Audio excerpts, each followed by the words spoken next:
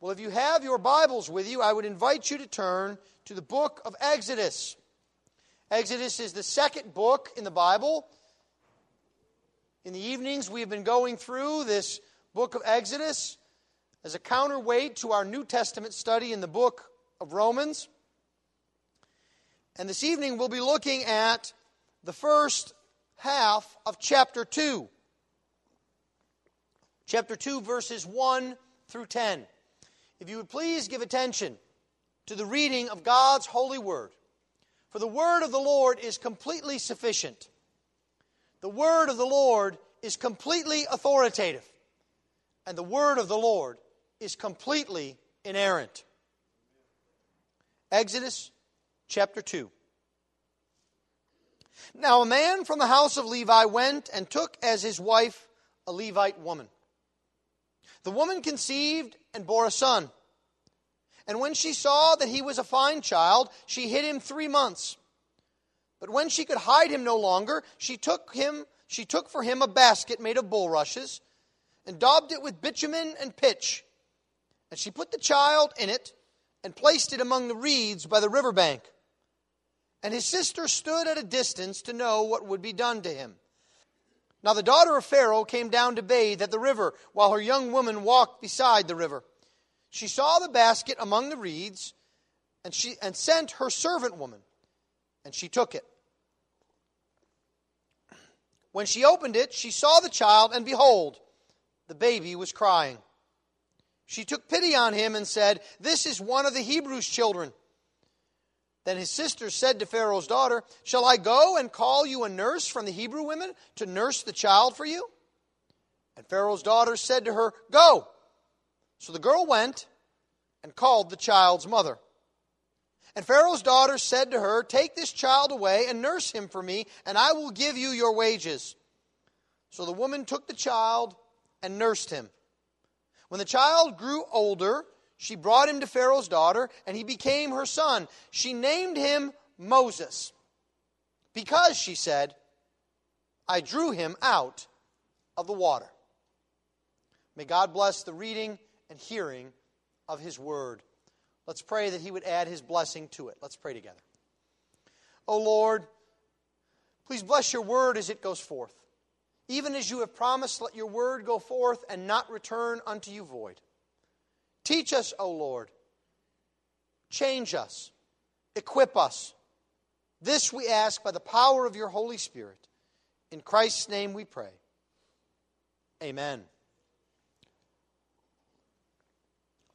Well, our text this evening is a very familiar one. I would venture to guess that most, if not all, of the children here today are familiar with it. It wouldn't even surprise me if the vast majority of Americans knew the general contours of the story by heart. It is the story of baby Moses. But it is also the story of much more. It is a story about God redeeming his people. And as we look at this text this evening, I have one caution for you. It is possible that because we are so familiar with this text, that very familiarity will hinder our efforts to see the wonderful details that God has in this text for us. Because we know the passage by heart, because we know the story by heart, we can grow lazy in our hearing. And it is my prayer today that God would make just such a familiar passage fresh for us. Now, we previously looked at the beginning of the book of Exodus, in Exodus chapter 1. And by way of introduction then, let's remember the context of our passage this evening. The first chapter of Exodus sets forth the stage for the great drama of redemption that God enacts on behalf of his people. It is the great theme of redemption, God's covenantal faithfulness, the blessing of God upon his people, and the suffering that the people of God experience in the world. We saw that God fulfilled his promise to Abraham. He made that promise hundreds of years earlier to Abraham to make a great nation of him. And he was doing that with Israel in Egypt. Verse 7 of chapter 1 shows us exactly how God was doing this. It says that the children of Israel were fruitful and increased greatly. They multiplied and grew exceedingly strong, so that the land was filled with them. And we further saw that the opposition of the world and kings could not prevent God from fulfilling his promise. Because Moses tells us that Pharaoh proposed that the Egyptians deal shrewdly with Israel, lest they multiply. But the truth is, the more that they were oppressed, the more they multiplied, and the more they spread abroad. This showed us that God doesn't abandon his people in suffering, but rather he is always carrying out his purposes, that he is a true comfort and strength to his people in their suffering. Well, all of these things were provided to us by Moses to remind us thousands of years later of how we should view redemption on this side of the cross. The so what of this is that God is still faithful. His covenant remains with his people, fulfilled by the finished work of our Lord and Savior, Jesus Christ. Jesus has promised his people that he will never leave them orphans, that he will always be with them to the end of the world, and that they can do all things through him. Now, these are not new promises. They are the fulfillment of God's covenantal promises to his children that we see here in Exodus. Now, what we have here before us this evening is a unique glimpse of the providence of God in preparing redemption for his people. Lord willing, this evening we will see two aspects of God's provision and providence. First, that God is preparing salvation in ordinary providence. And then second, that God is preparing salvation in faithful providence. Ordinary providence and faithful providence. Let's begin then by looking at God's provision in ordinary providence. Chapter 2 begins almost as an interlude in the story. Now, think about what is happening as we move from chapter 1 to chapter 2. Israel is growing into a nation from 70 persons. The Egyptians are persecuting the Israelites with all levels of hatred and bondage. There is a great murder plot abroad. Pharaoh has plotted to murder all of the male children of the Israelites. And that plot has been foiled by a few Hebrew midwives. And the anger of the king of Egypt has now reached its boiling point. Look at how chapter 1 ends in verse 22. Then Pharaoh commanded all his people, "Every son that is born to the Hebrews you shall cast into the Nile, but you shall let every daughter live." Now, if this were a film or a play, we would all be on the edge of our seats, wouldn't we? We would wait to see what happens next. Will Pharaoh slaughter all of the Israelite children? Will the Israelites rise up to defend their children? Will there be great battles? Will there be wars? Will God call down fire and brimstone on Pharaoh?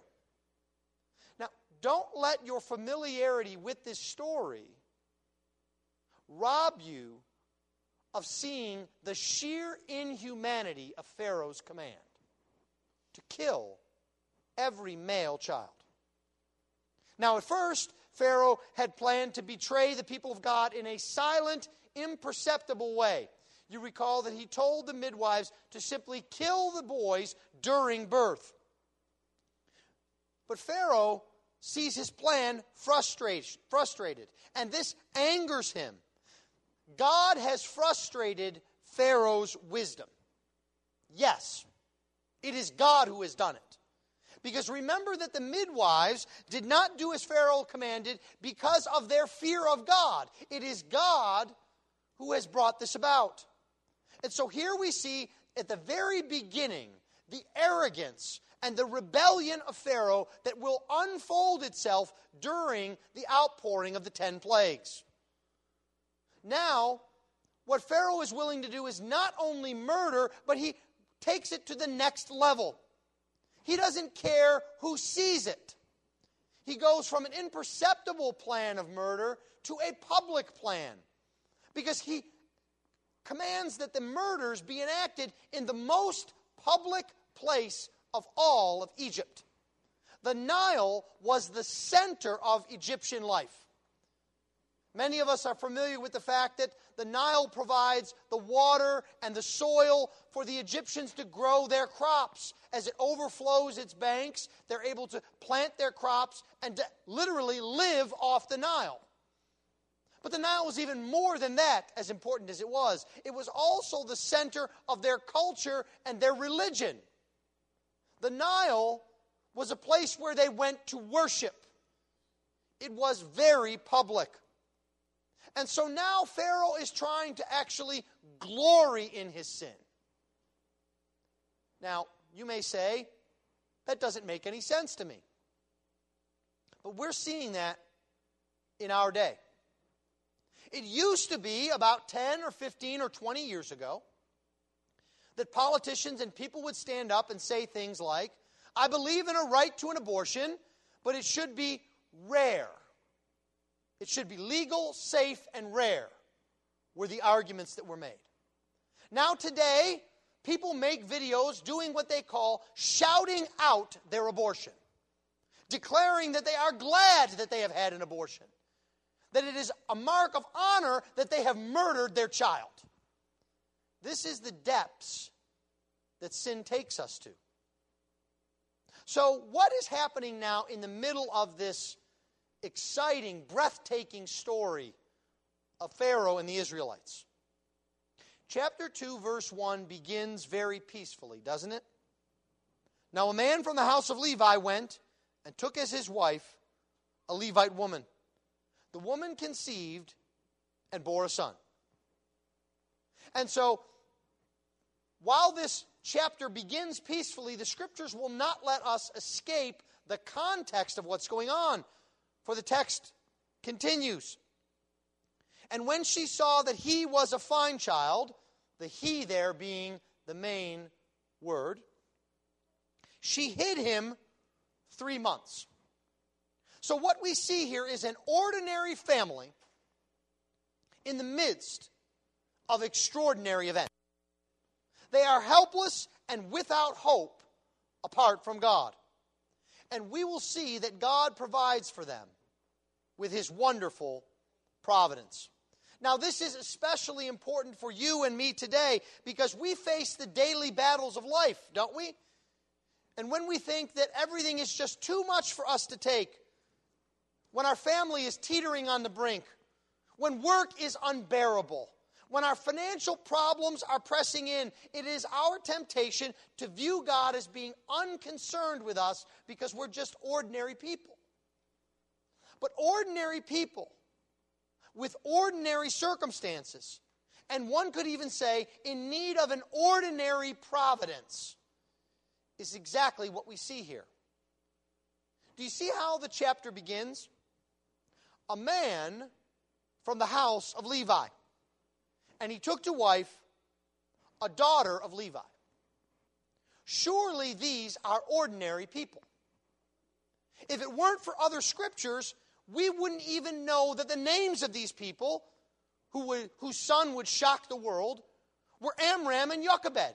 We wouldn't even know their names. Why is that? Because right now their names are not important. What is important is what God is about to do in their midst by his providence. In chapters to come, we will see that the son of this nameless couple will be the means that God uses to redeem his people. Now that is important for us to keep in mind as we look here now at the humble beginning of God's redemption. It begins with a single family, with nothing remarkable about them. Even the fact that they are descended from Levi is not remarkable. You see, we tend to come to this passage and think Levi is a special tribe. It's the tribe of the priests. Except for right now, it's not. The only thing that Levi is known for here at this point in history is for being a murderer. There's nothing special about this tribe. The name of Levi was actually a name of disgrace. And yet God takes this disgraced line and he begins to work his work of redemption. Now, notice the ordinary means that are used here. Marriage. Family. Don't forget that there's Miriam and Aaron in this family as well. Don't let the lack of spectacular events dampen your view of the providence of God, because God is involved intimately in what is going on. Moses' parents were probably wrapped up in the ordinary, in the day-to-day, just like you and I would be. The everyday details of a pregnancy, the birth, the feeding of a baby. And yet they saw that God had changed their lives by this one little event. This is so like our God. God uses the small things of the world to confound the great. Just who was Moses? What had he done? He was just a child. And yet we see this motif throughout all of the Scriptures, don't we? Of the child that God will use. We see it with Isaac. We see it with Joseph. We even see it with our Lord Jesus Christ. God delights to use the small things of the world to confound the great. Now you can imagine, as Moses was born, his parents would look at him with a mixture of joy and fear. Is there anything like looking upon a newly born child? There is a joy that springs up in you. There is a pride. There is a wonder. There is a thankfulness. It could bring you to tears, can't it? There is absolutely nothing like it. But imagine at this time, as Jochebed holds her son and she realizes he's a son. She remembers verse 22 of chapter 1. And so this occasion of great blessing and joy is also one of fear. She might even have been tempted to say, would that I were barren and had never borne a child. Because what could be worse than losing that child? Now, as a matter of fact, Moses' birth might have been seen not only as a difficulty, but even a curse, because his birth would endanger the whole family by his hiding. Think about it. They hide Moses so that he's not killed. What will happen if the Egyptian police find out? Do you think they're just going to take it out on Moses? No. In our parlance, everyone else is an accessory to the fact. And so there is a danger here now, not just for Moses, the boy who has been born, but for his siblings, for his parents. There is a great danger before them. And yet, observe the beauty of this ordinary providence.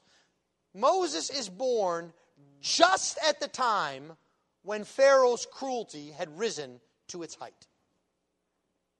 Just at that time, God sends the deliverer.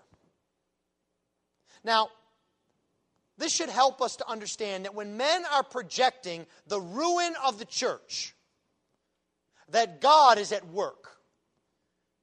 Moses did not appear on the scene for some years, but God was providing the Redeemer right when things looked blackest.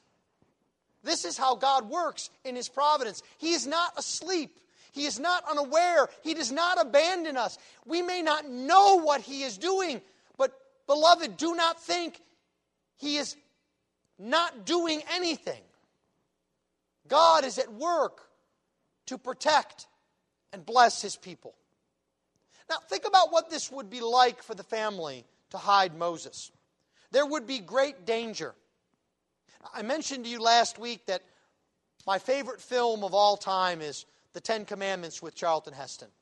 Now, if you have watched it as well, you need to kind of put off your belief in the Heston version. Because I think sometimes we import what the director has done into the text. And so we think, well, it wouldn't be that hard to hide Moses. The Hebrews are off by themselves in the ghetto, just like we saw in the movie. But actually, that's not the case. It's actually very dangerous. We find out from chapter 3, verse 22, that the Egyptians are neighbors to the Israelites. That the streets and the communities are mixed. And so what that would mean is that there would be Egyptians around. Now let me ask a question. Any mom can answer this. What do babies do? They cry. It's like a resource for them. Babies cry. Now imagine that every time your baby cried, you are fearful that someone will hear. Because you don't want anyone to know you've had a child. Because what's the first question an Egyptian is going to ask when they find out you have a baby? Is it a girl or is it a boy? And so you can just imagine for 3 long months, Moses' parents trying to hide their son. Now, the text tells us that they hid him for 3 months. And I think it does this intentionally. Because it tells us something about Moses' parents and their trust in the Lord. They didn't hide him for a day, or a weekend, or even a week. They hid him for 3 months. So they persevered in their plan to save their child. This was not a light decision. They treasured their son. And so they hid him away. I want you to notice something else that's important for our families today. That Moses' father and mother were unified in their decision to save their son. I find it very interesting that Exodus chapter 2 speaks of the actions of Moses' mother. But in Acts chapter 7, when Stephen recounts this in 7 verse 20, we are told that Moses was hid in his father's house, emphasizing the actions of his father. And then in the book of Hebrews chapter 11, that great chapter of faith, what is emphasized is the action of both of them. It is said that Moses, when he was born, was hidden for 3 months by his parents. And so we see here that they are acting together, trusting the Lord, encouraging one another. This is something that will help us in our lives. As we trust the Lord, there is nothing that is a buttress to our faith, but that having someone alongside us who also trusts the Lord, encourage us. So that when one is weak, the other is strong. So that together they can come and weep and pray and go to the Lord. Now, do not think that his parents were swayed by mere appearance. Our text says they saw that Moses was a fine child. Other translations will use the word beautiful or proper. And we have this, again, idea in our minds of Moses' mother holding her son, and cue the lights to the perfect angelic face. Right? Who wouldn't love a beautiful baby? Right? And so what we tend to think is that, well, they were maybe a bit irrational trying to disobey Pharaoh, but look at how cute he is. How can you resist that face? No, that's not what the text is saying. What the text is saying that Moses was a beautiful child, but he was more than that. Because Stephen actually exposits this for us under inspiration of the Holy Spirit in Acts, and he says that Moses was beautiful or well-pleasing in God's sight. That there was something about Moses, that God had laid it upon their hearts, that Moses was to serve the Lord. This is God's ordinary providence to a family. The second thing we see is God's provision in faithful providence. And we come to a point where Moses' parents have to act. Look at verse 3. when she could hide him no longer. The time had come that they couldn't hide Moses any longer. And now they must act. What must they do? How are they to act here? How will they know what to do? How will they know what is expected of them? Well, they act in the only way that they can. By faith. They had begun by faith, and now they must continue by faith. After all, we see that faith comes by hearing, and hearing by the Word of God.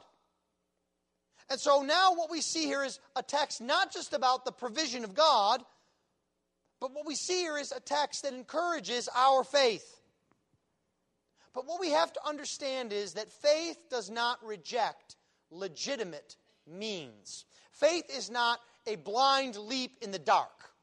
Faith is trusting the Lord and taking advantage of the legitimate means that God gives to us. And so, Moses' mother doesn't just toss him into the river.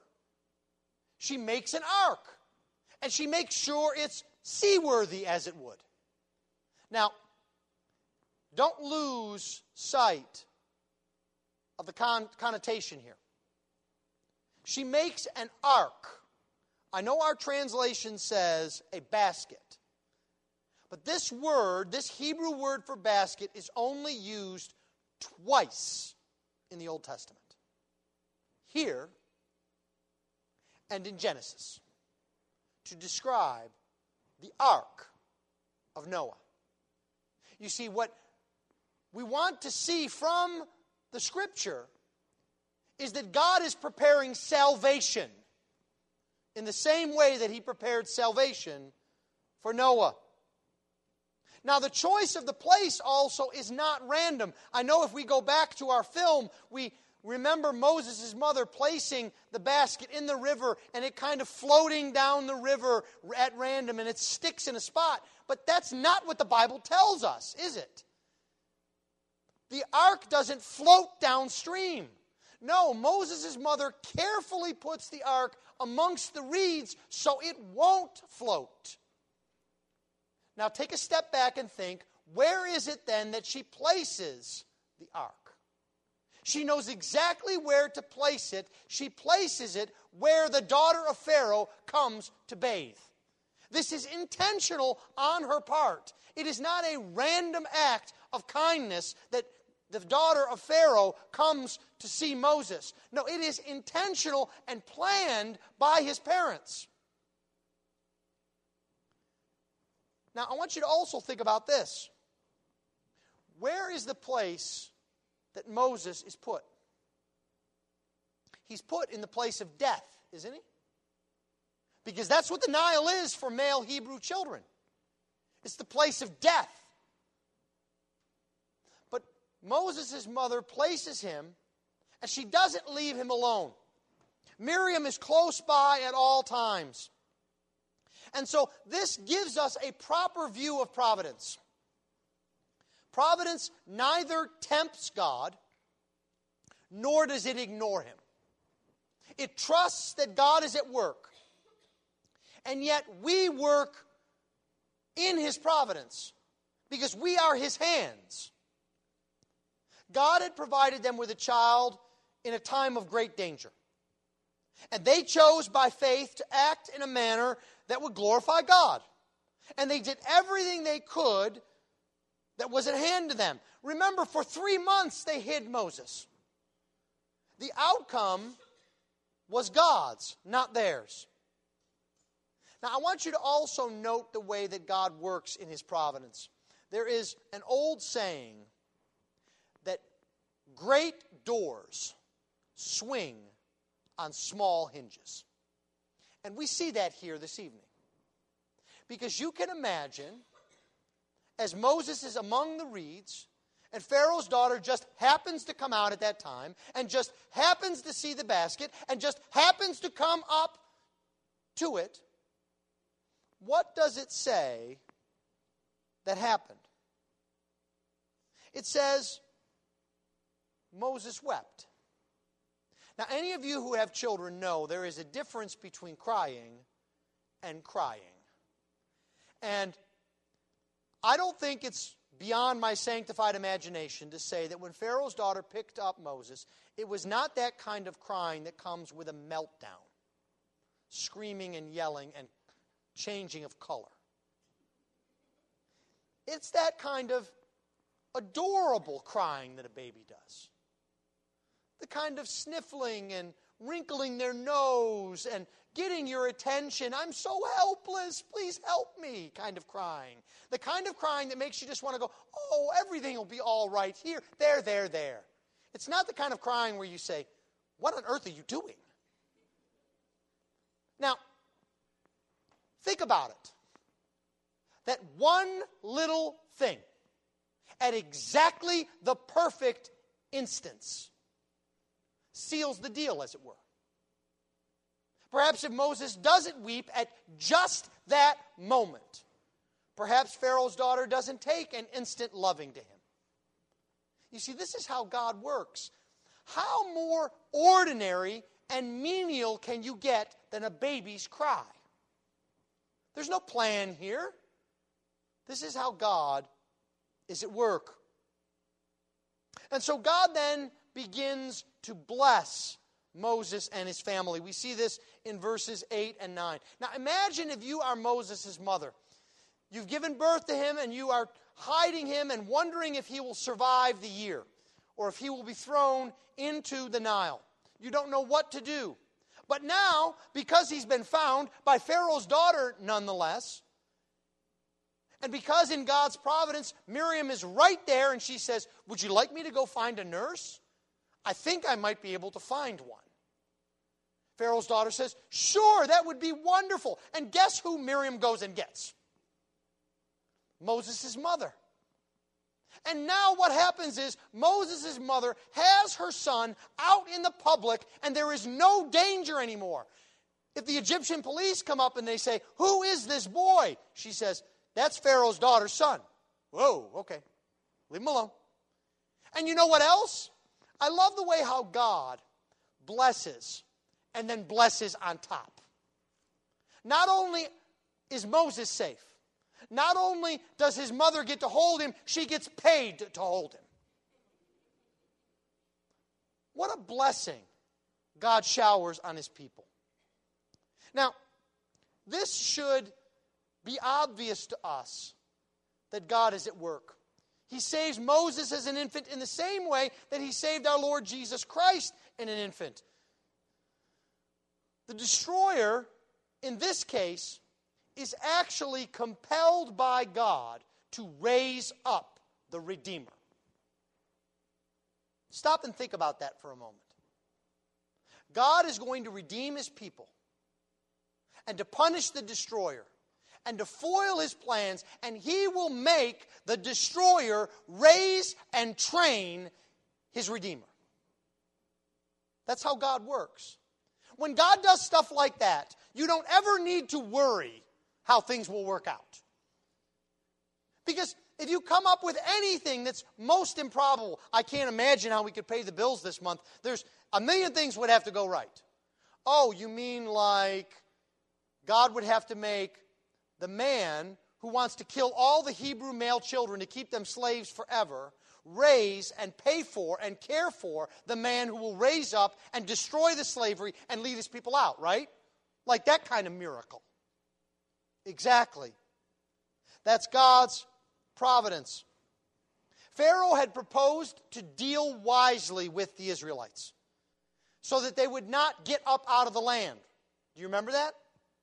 And yet, in the end, God compels him to give board, lodging, and education to the very man who will accomplish the very task that Pharaoh was trying to prevent.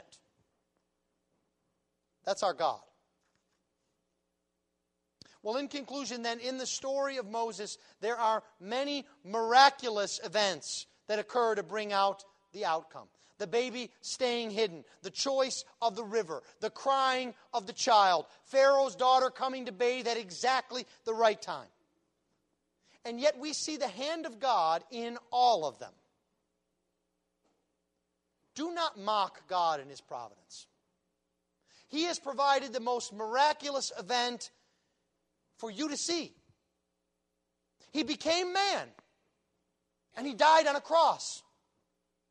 And more than that, the very events that have brought you here today and have me standing up here have conspired to bring this text before you so that you would see the providence of God. Have you ever experienced difficulty in your family? Have you ever wondered how you could go on? God would have you look to Him and His providence. He would have you be like Amram and Jochebed, hoping against hope, rejoicing in hope. Trust the Lord with all of the details of your life. As Peter says, cast your cares upon Him. Not some of your cares, not just the big cares, but all of the cares.